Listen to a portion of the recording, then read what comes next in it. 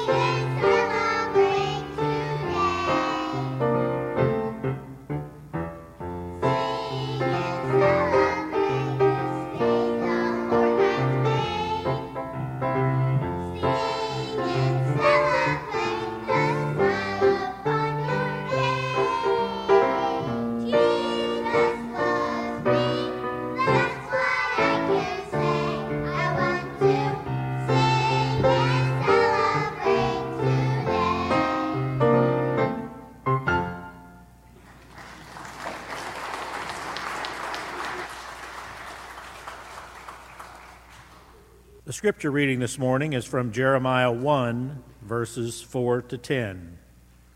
Let us listen to the word of God. Now the word of the Lord came to me, saying, Before I formed you in my womb, I knew you, and before you were born, I consecrated you. I appointed you a prophet to the nations. Then I said, Ah, Lord God, truly, I do not know how to speak, for I am only a boy. But the Lord said to me, Do not say, I am only a boy, for you shall go to all to whom I send you, and you shall speak wherever I command you. Do not be afraid of them, for I am with you to deliver you, says the Lord. Then the Lord put out his hand and touched my mouth, and the Lord said to me, Now I have put my words in your mouth. See, today I appoint you over nations and over kingdoms, to pluck up and to pull down, to destroy and to overthrow, and to build and to plant. This is the word of the Lord. Thanks be to God.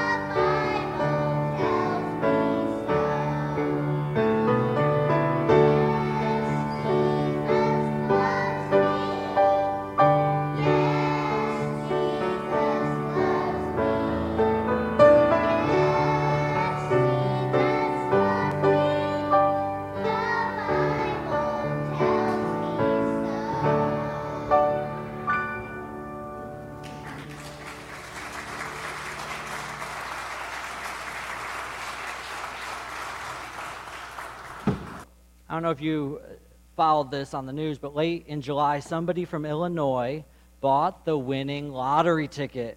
Winning, remember how much? $1.28 billion. Quite a prize, right? In fact, it's the second largest jackpot in Mega Millions lottery history.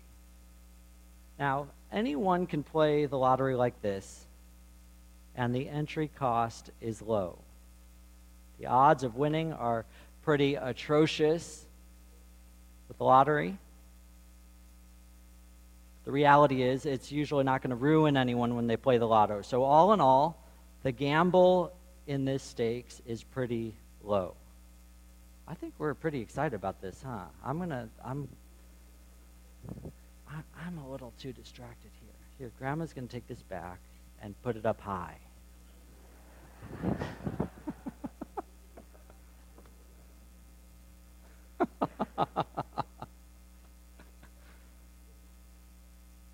I'm so glad we have all these little kids. It's so fun to have them around. It makes it way more fun, doesn't it? Like, I was just preaching here, and that's boring.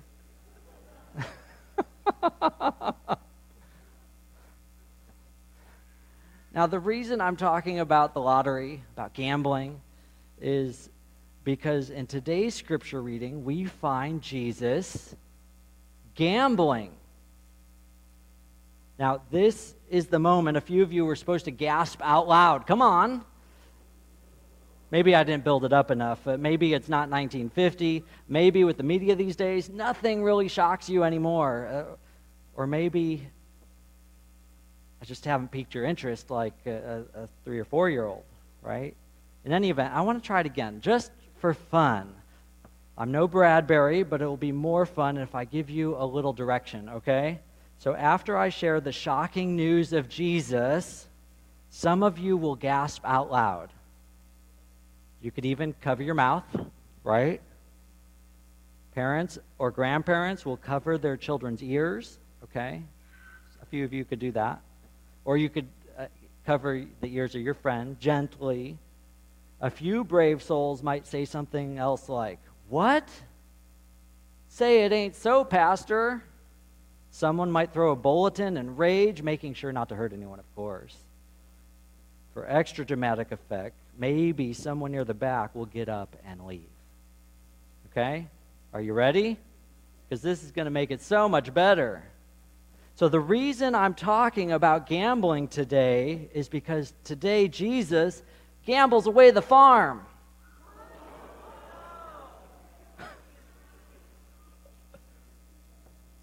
That's the way to do it. That's the way to respond to something shocking. And I kind of secretly hope someday some person hears what I say and leaves. Like, it would hurt my feelings a little bit, but it would also be exciting to share with other people. Like, hey, I said something so shocking. Someone just left. Jesus doesn't just buy a lotto ticket here, but he is doing some high-stakes gambling. Today, the unnamed woman that Jesus meets today is bent over. And for our children's time, we acted it out just for a few minutes. This woman has had chronic pain for 18 years. Some of you might know what that feels like. Not only was she riddled by pain, but I'm sure she was bent over emotionally, spiritually, which impacted every aspect of her life for 18 long years. And when Jesus sees this woman bent over, he has compassion for her. And without thinking about anything else, Jesus seizes the moment and begins gambling. Not only that, but Jesus gambles on what most would consider a losing hand. A woman who is unnamed, who is chronically ill, who is invisible. When Jesus does this, the leader of the synagogue has what he thinks is a winning hand. So he places his bets on protecting and keeping the Sabbath holy. If you could imagine, this kind of move would normally end the game, right? The obvious winner here would be the leader of the synagogue. But Jesus doesn't back down and instead turns it into a high-stakes gamble putting all his chips in for a bent, unnamed woman. One scholar explains Jesus chastised the leaders of the synagogue because they cared too much for the wrong thing. They cared for the law, and they even cared for their livestock, but they couldn't bring themselves to care enough for a woman in pain and misery to take a gamble on healing her. And there you have it. Jesus does some high-stakes gambling by calling out the leaders of the synagogue for caring for the wrong thing. A couple of weeks ago, there was a news story about the rescue of nearly 4,000 beagles from a breeding facility, selling them to be used in pharmaceutical trials. The rescue was undertaken by several animal welfare organizations working together after the facility ignored orders from the Justice Department and their own parent company to close down the breeding center. For about 2 days, the national news was saturated with accounts of the rescue and lots of pictures of beagle puppies, which must be about the cutest animal to walk on the face of the earth, crowded into cages, barking at the camera. And of course, the TV stations were flooded with calls from people wanting to adopt these puppies. Dogs are medically evaluated and are made healthy before being adopted, but they expect to have all 4,000 into forever homes within 60 days. No one would argue animal cruelty of this kind and of this scale isn't deplorable. Of course, those who perpetuate such a thing should be punished. All of us would celebrate that the American public is so warm-hearted that the dogs will be adopted in short order. But as one pastor reminds us, in 2020, the last year figures were available, about 117,000 children in the United States were waiting to be adopted. USDA estimates that as of 2018, more than 11 million children in the United States lived in food-insecure households.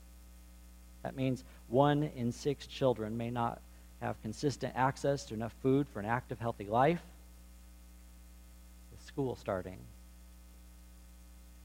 that's tough. Most believe that the number has increased with the onset of COVID-19. This isn't something we should be proud of. But just like the synagogue leaders, it's easy for many of us to still get values and priorities mixed up occasionally. Now, I think the big moment of today's gambling story isn't so much about the miracle of healing this woman, but the biggest moment is when Jesus sees her. When Jesus sees this woman, he sees her as a child of God deserving mercy. And he steps out, not caring about any of the rules, and he's willing to gamble it all on a child of God. Jesus reminds them they have compassion for their livestock on the Sabbath.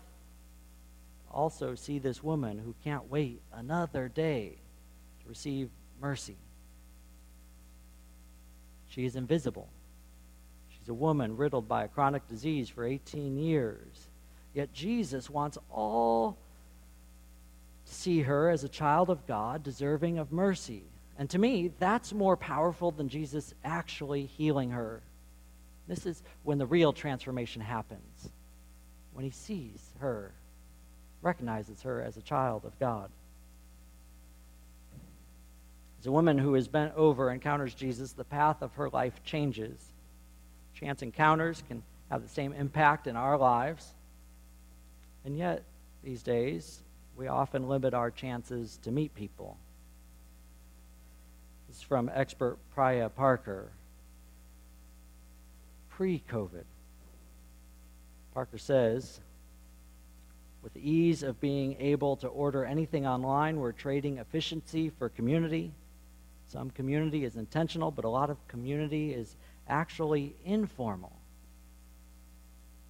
So going to the grocery store, going to the dry cleaners, going to the places, public or private, that you go for one specific need, which might be to get your lettuce, we'd run into people on the way.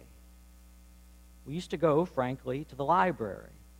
And now there are a lot of ways that we can consume context. We used to go to the movie theaters, and now we can watch Netflix at home.